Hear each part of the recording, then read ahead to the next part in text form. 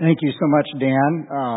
It is just a great privilege to be here. Virginia is very sorry she's not here. She came down with some sort of a virus. She just coughs continually and didn't think that would be very welcomed as she was trying to speak. But I just called her when I got up here. I said, I am so sorry that you're not here. It's such a beautiful area, and we love being with you in January. And those of you that were here, we want to thank you for your kindness. We were supposed to speak that Sunday, and yet because of a very tragic death and funeral in California, we left and flew out to California Sunday. So thank you for your kindness to us in so many ways. And we look forward to this subject today, or I am thankful to be able to be here and speak about this. The gospel works for relationships. When you hear that phrase, some people will say, really? I mean, it doesn't seem to be working in my life. I mean, I'm single, I want to be married, or I'm married, I want to be single. Or we're married, we're struggling. It doesn't seem to be working, but I trust by the end of the 3 hours I have with you this morning that there really will be a sense that, and we will become more convinced than ever that the gospel does work. You know, when we're talking about any area, we often go to the person who designed that area, who knows the most about it. And one of our dear friends is a man named Doug McRae, and Doug is a designer of Miss Pac-Man. Miss Pac-Man is the highest selling video game of all times. And whenever we have a question about Miss Pac-Man, we call Doug. Because he designed it. And Doug knows how it works. And when we ask Doug a question, he doesn't give us the wrong answer, or he's not resentful. He's very happy because he wants us to enjoy Miss Pac-Man in the way it was designed to be enjoyed. And so today we come to this subject of relationships, and we're going to look at the designer of relationships and what Jesus had to say about this. So Matthew 19, 3 through 12 is where we find Jesus talking about relationships. Let me read. And the Pharisees came up to him, Jesus, and tested him by asking, is it lawful for one to divorce his wife for any cause? He answered, have you not read that he who created them from the beginning made them male and female, and said, therefore a man shall leave his father and mother, hold fast to his wife, and the two shall become one flesh. So they are no longer two, but one flesh. What therefore God has joined together, let man not separate. They said to him, why then did Moses command one to give a certificate of divorce to send her away? He said to them, because of your hardness of heart, Moses allowed you to divorce your wives, but from the beginning it was not so. And I say to you, whoever divorces his wife except for sexual immorality and marries another commits adultery. The disciples said to him, if such is the case of a man with his wife, it's better not to marry. But he said to them, not everyone can receive this saying, but only those to whom it is given. For there are eunuchs who have been made eunuchs from birth, and there are eunuchs who have been made eunuchs by men, and there are eunuchs who have been made themselves eunuchs for the sake of the kingdom of heaven. Let the one who is able to receive it, receive it. I've just read from the greatest book that's ever been written, and I declare to you that all of its words are true. Let's pray. Father, we thank you for the privilege of coming to your house with your people today, and we desire to honor you today, and we ask that your Holy Spirit would speak to each of us today a word of encouragement or advice, whatever we need to hear from you. And so we commit ourselves to you in complete dependence with expectation of what you will do in our midst. In Christ's name, amen. Well, since Jesus invented marriage, let's look at what he has to say about it. The first thing that Jesus says, it's a question that he says, what's the return policy? See, that's what the Pharisees are doing. They're coming to him and saying, can you divorce anyone for any reason? In essence, what's the return policy? And this is what Jesus says. Because it says, is it lawful to divorce one's wife for any cause? Now, during that time, the Hillelite rabbis said the term any cause could be used for any cause. Some of you may have smelled a little smell in the church this morning. It's because I was burning toast. This is a reason for divorce.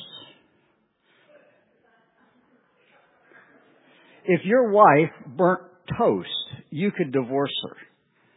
And that was legitimate, according to the rabbis.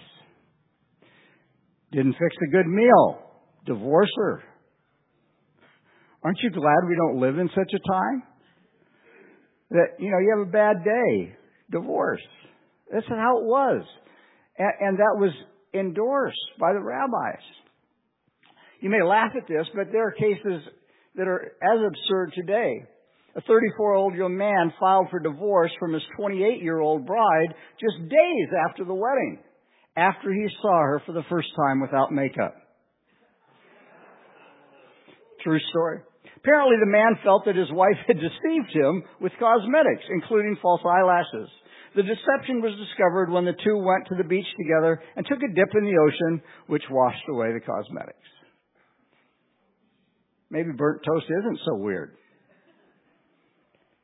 A Japanese couple who had been married for 6 years, the movie Frozen came out. And this was a deal breaker. After watching it together, the husband said, "Did you really think that was that good?" Well, apparently she did. And the fact that she could not even ask that question made her question what sort of a person he was, and she couldn't let it go. And she moved out. It's not just burnt toast, not just a bad meal, but the rabbi said you could divorce your wife if she got wrinkles. That's something to look forward to, right? But it's even worse than that. The rabbi said you could divorce your wife if you found somebody you liked better than your wife. Can you believe living in a culture where people leave their spouse because they find somebody they like more? Can you imagine that? Well, maybe the Bible actually has something to say to us, because we're doing that regularly today. We call it incompatibility, irreconcilable differences, the number one reason for divorce. My wife and I are totally incompatible. I mean, we are so different. Every day we realize we're different. Yesterday she said, could you clean while you cook? I mean, why does it look like a bomb went off whenever you finish in the kitchen? She cannot conceive the way I live life. From a human standpoint, we're incompatible. Jesus is going to speak to this whole subject today. So Jesus' first response, and that is, what does the gospel say?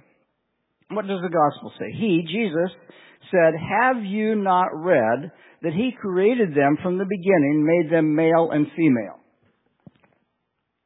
Now, Jesus doesn't say, well, what do your emotions say? Or what do your hormones say? Or what does your therapist say? Or what does Dr. Phil have to say about that? Jesus just very simply says, have you not read? Have you not read? And as we talk about relationships and marriage, I just want to acknowledge from the start that for some of us, this is painful. We've gone through divorce. We're in a difficult relationship. And in no way do we want to minimize the hurt that some of us have experienced there. But I want you to hear my heart this morning. We can't redo history, but we can affect the future. So don't go backwards today and you're thinking, he should have, or why did he, or why did she? Let's go forward, saying, what could we? And listen to God's word in that way. What does Scripture say? Now, if I only had 5 minutes this morning, which fortunately I have 3 hours, but if I only had 5 minutes, this is all you need to know.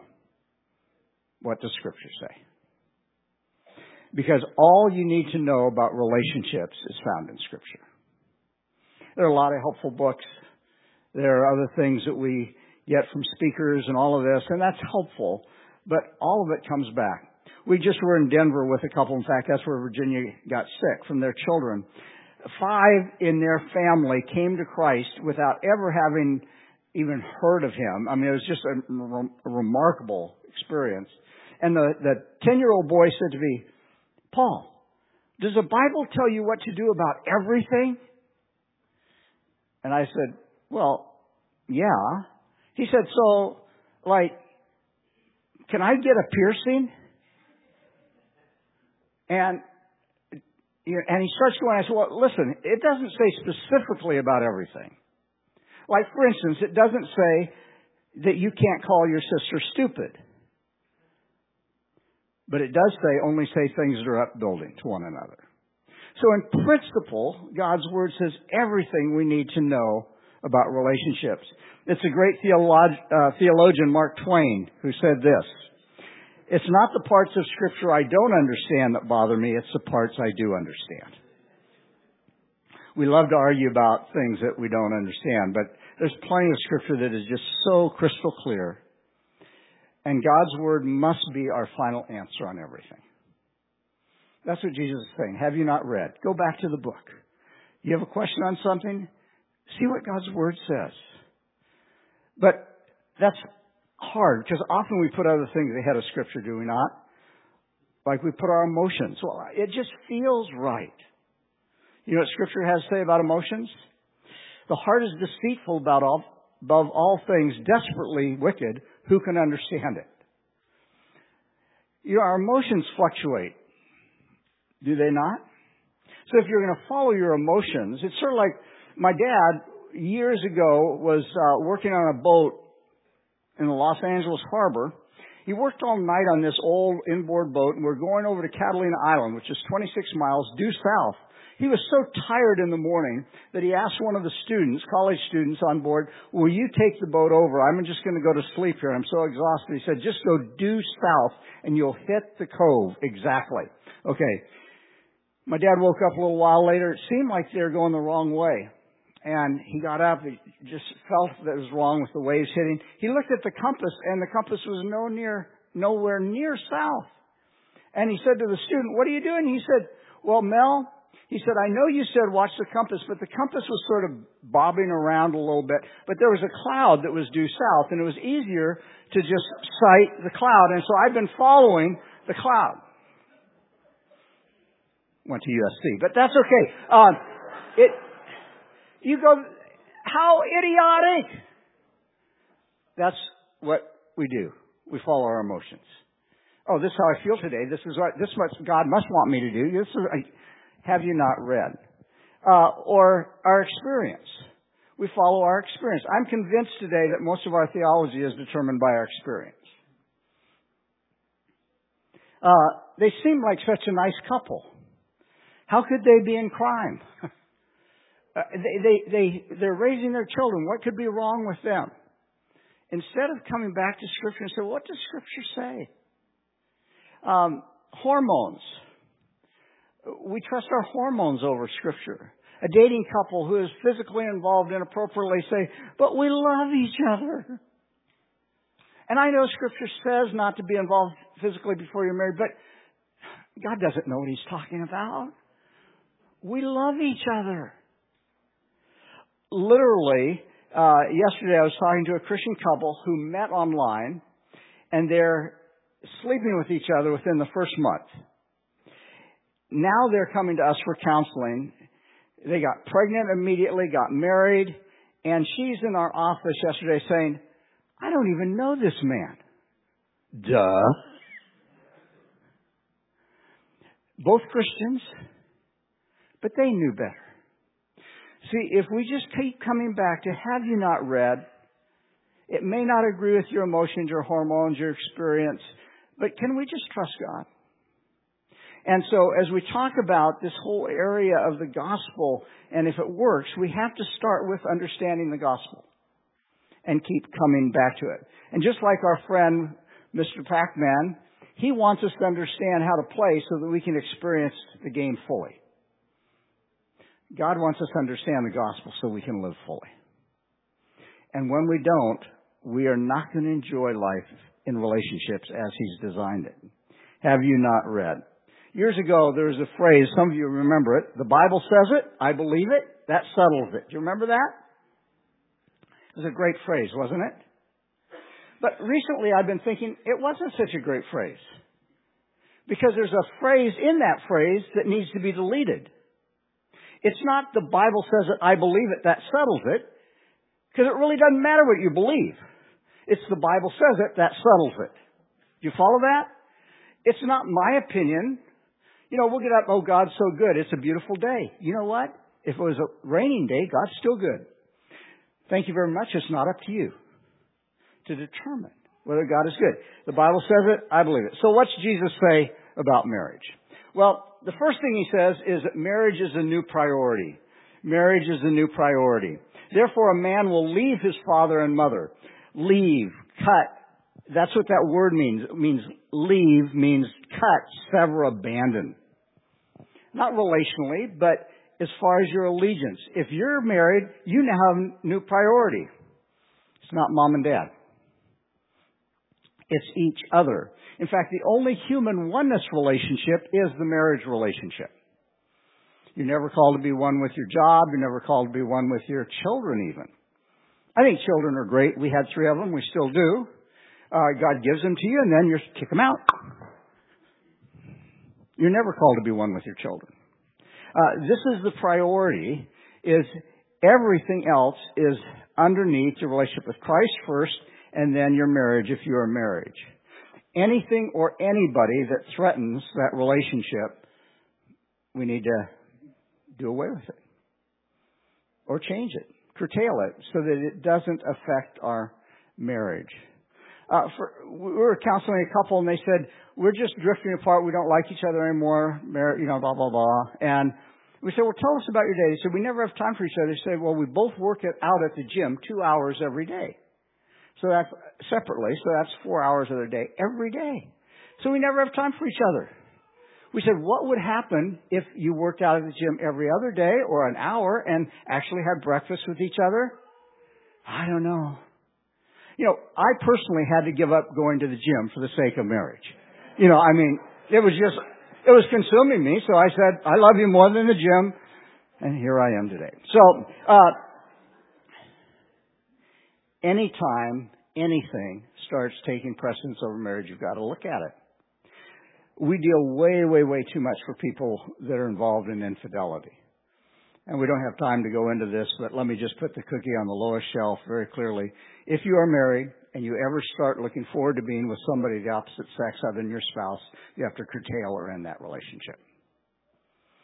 It's pretty simple. If there's somebody at work, the opposite sex, that you start enjoying having coffee with and talking with, and you start feeling close, quit having coffee. Get another job if you have to.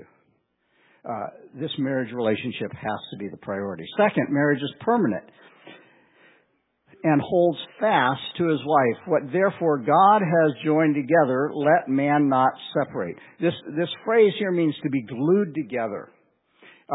You glue something together in such a way that you cannot separate it without tearing.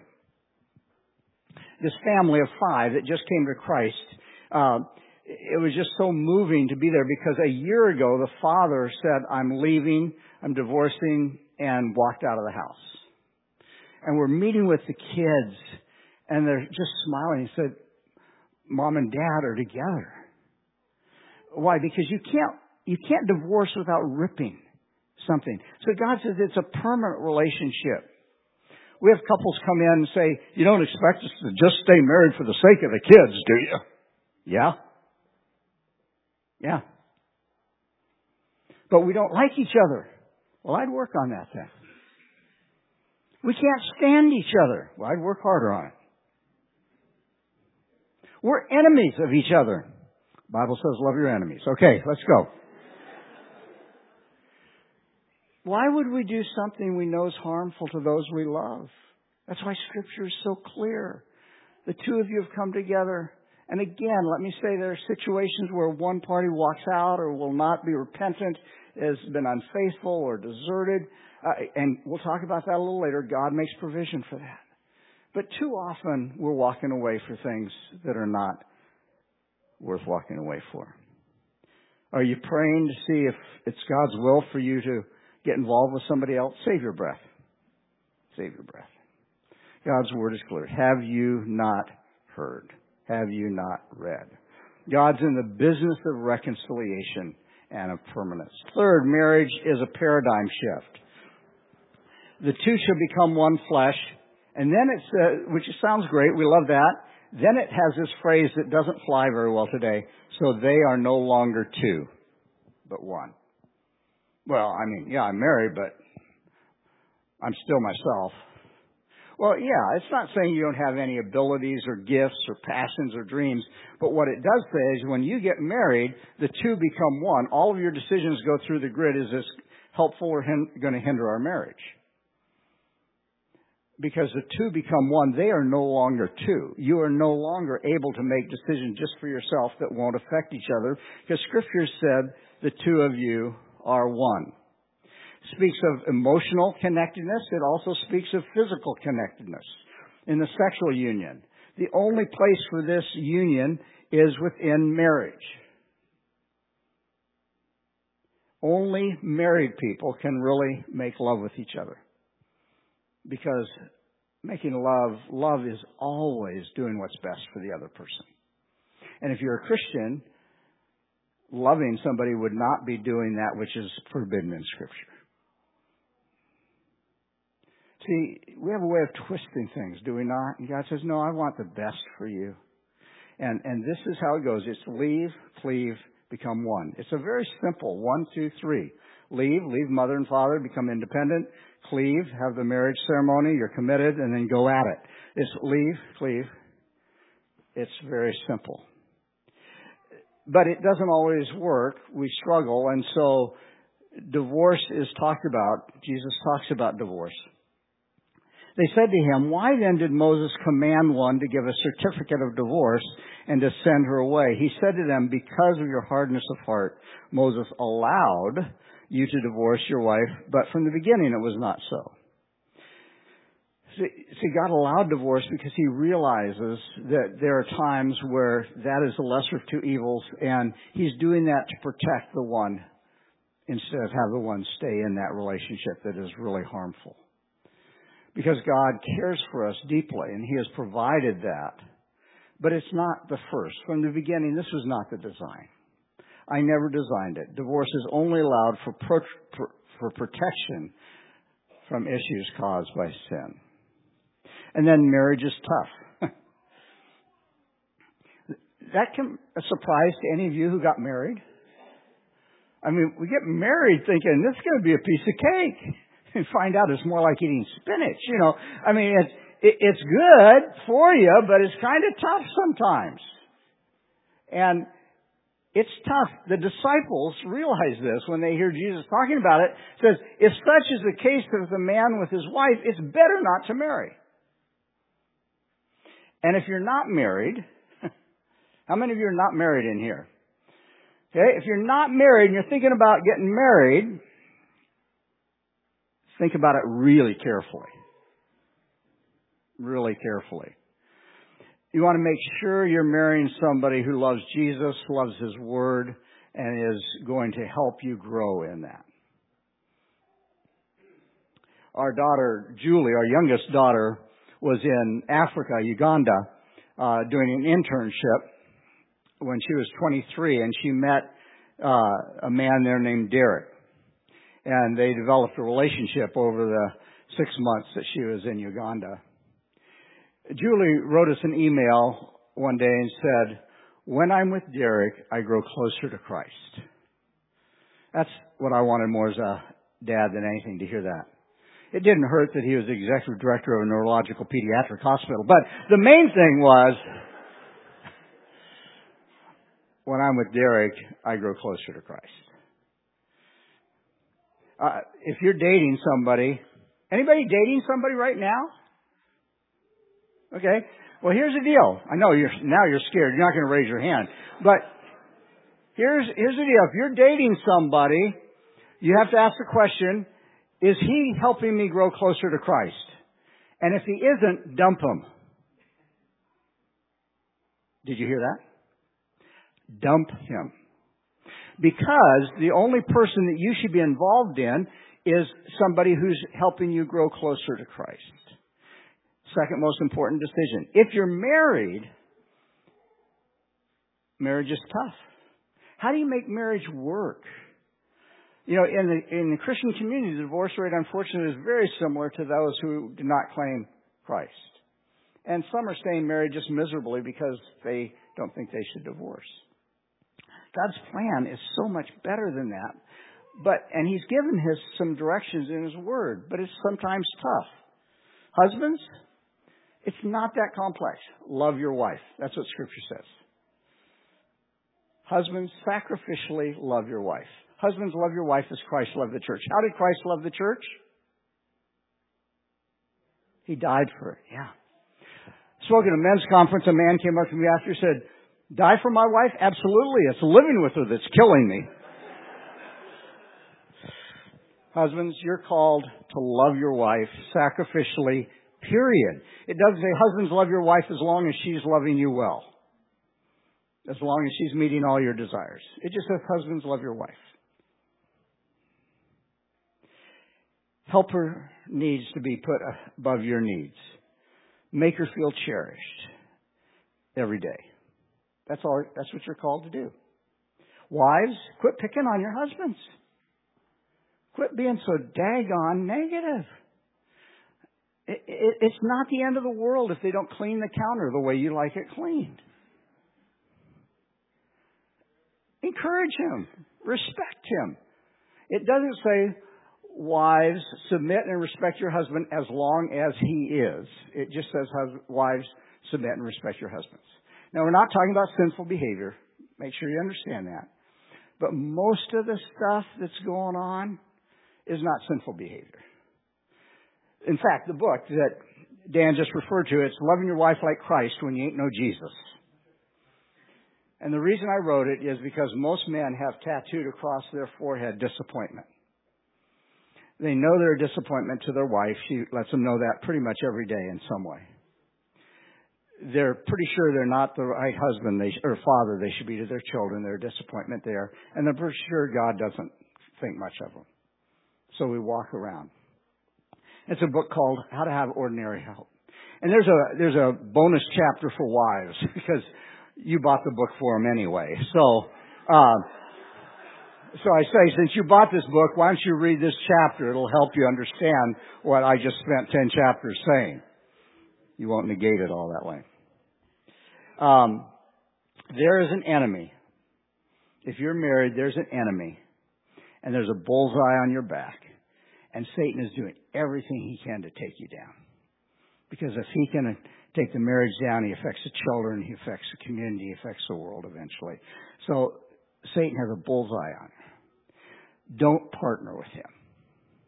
Partner with each other against him. Every so often, Virginia will have a lively discussion. And somewhere one of us will say, you're not the enemy. Satan's the enemy, and he's using you very effectively right now.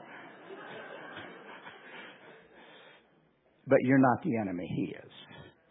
And we've got to fight together against the enemy.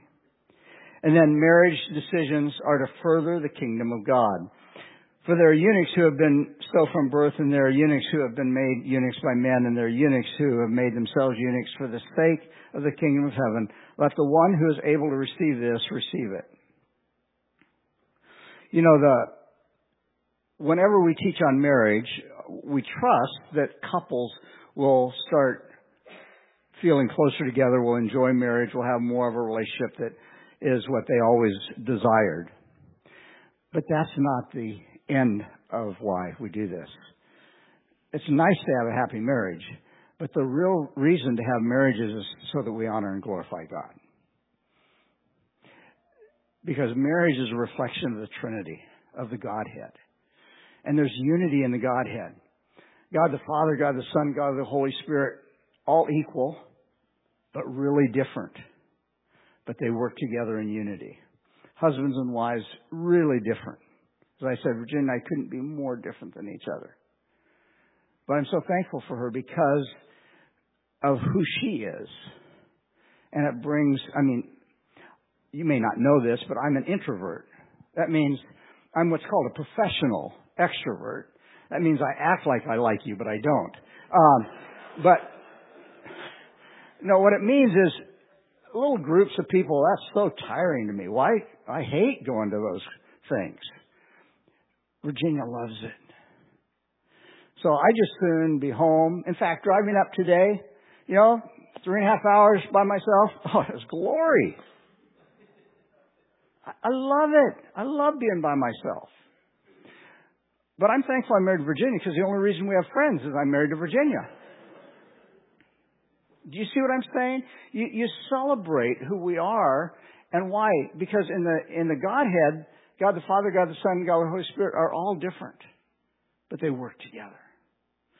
And our marriages, we're different. But boy, if we could start celebrating our differences rather than harping on our differences, it makes a world of difference. Virginia's a detail person. I'm not. We flew to California about a month ago to speak. And I ended up being at the Genius Bar for Apple Computer until literally 5 minutes before I had to get home, and we drove out. So I wasn't totally packed because I'm sort of a last-minute guy. And I threw everything in and got on the plane, and we got there, and oh, man, these jeans. I can't speak in these. And she said, yeah. They're ripped, they're dirty. You can't speak at this conference, major conference, in these. You need some new jeans. California, you have to wear jeans if you speak. That's how it is. So I go to Costco and get my $14.99 jeans. Now, you know what Virginia was thinking? Do you know how many jeans you have in the closet that look just like these? And you just spent $14.99 on another pair of jeans instead of being an adult and packing the right jeans. But you know what? Maybe 30 years ago she would have said that. She didn't say anything. I knew she thought it. Because she hasn't forgotten anything in her life. But she didn't say it. And you know what struck me that day? It's $14.99. She could have ruined our day for $14.99. And there are a lot of people who do that. They get on somebody and they just won't let it go. Why can't you be responsible? Why can't you be an adult? Why?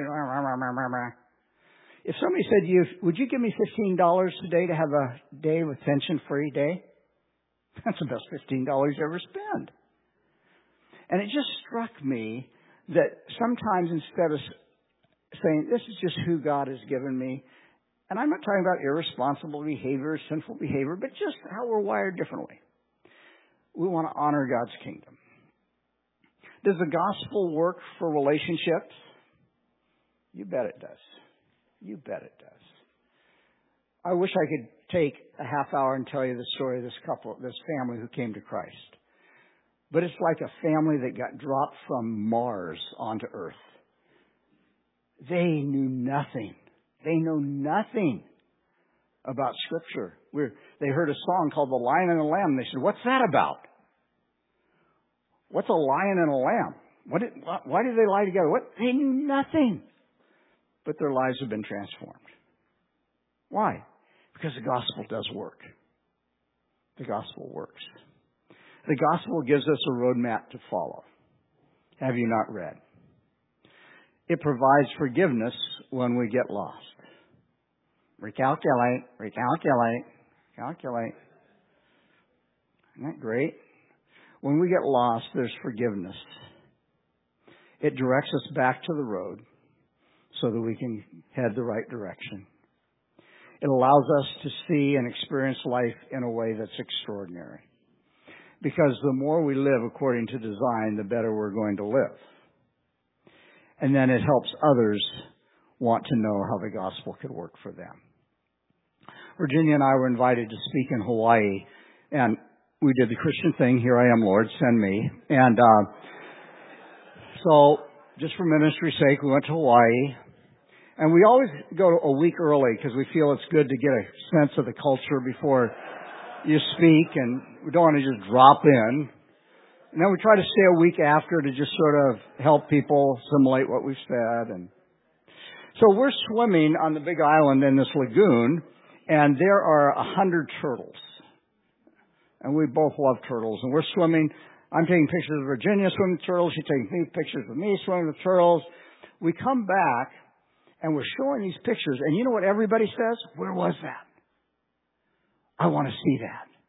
How can I do that? This is what this is talking about today.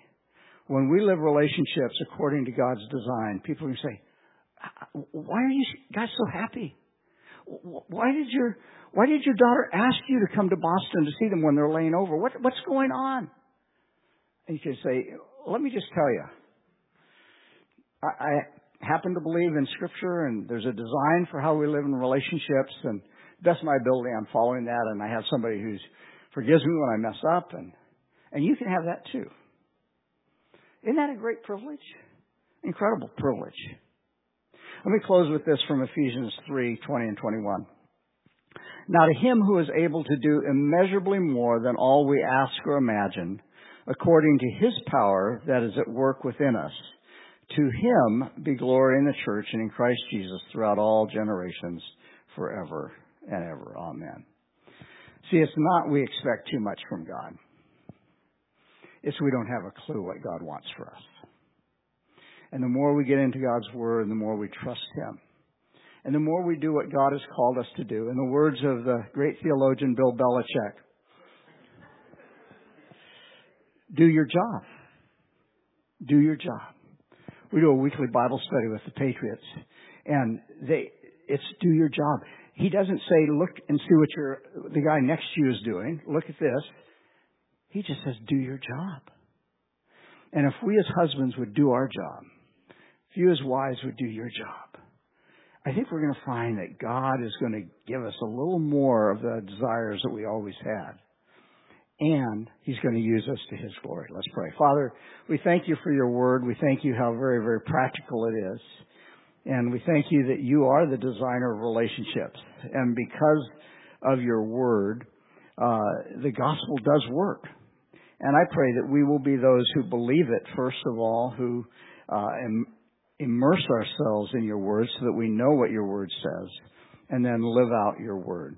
Not just so we'll be happier, not just so we'll have better marriages and better families, but ultimately so that we will live in such a way that a watching world will see that the gospel does work. This we ask in Christ's name. Amen.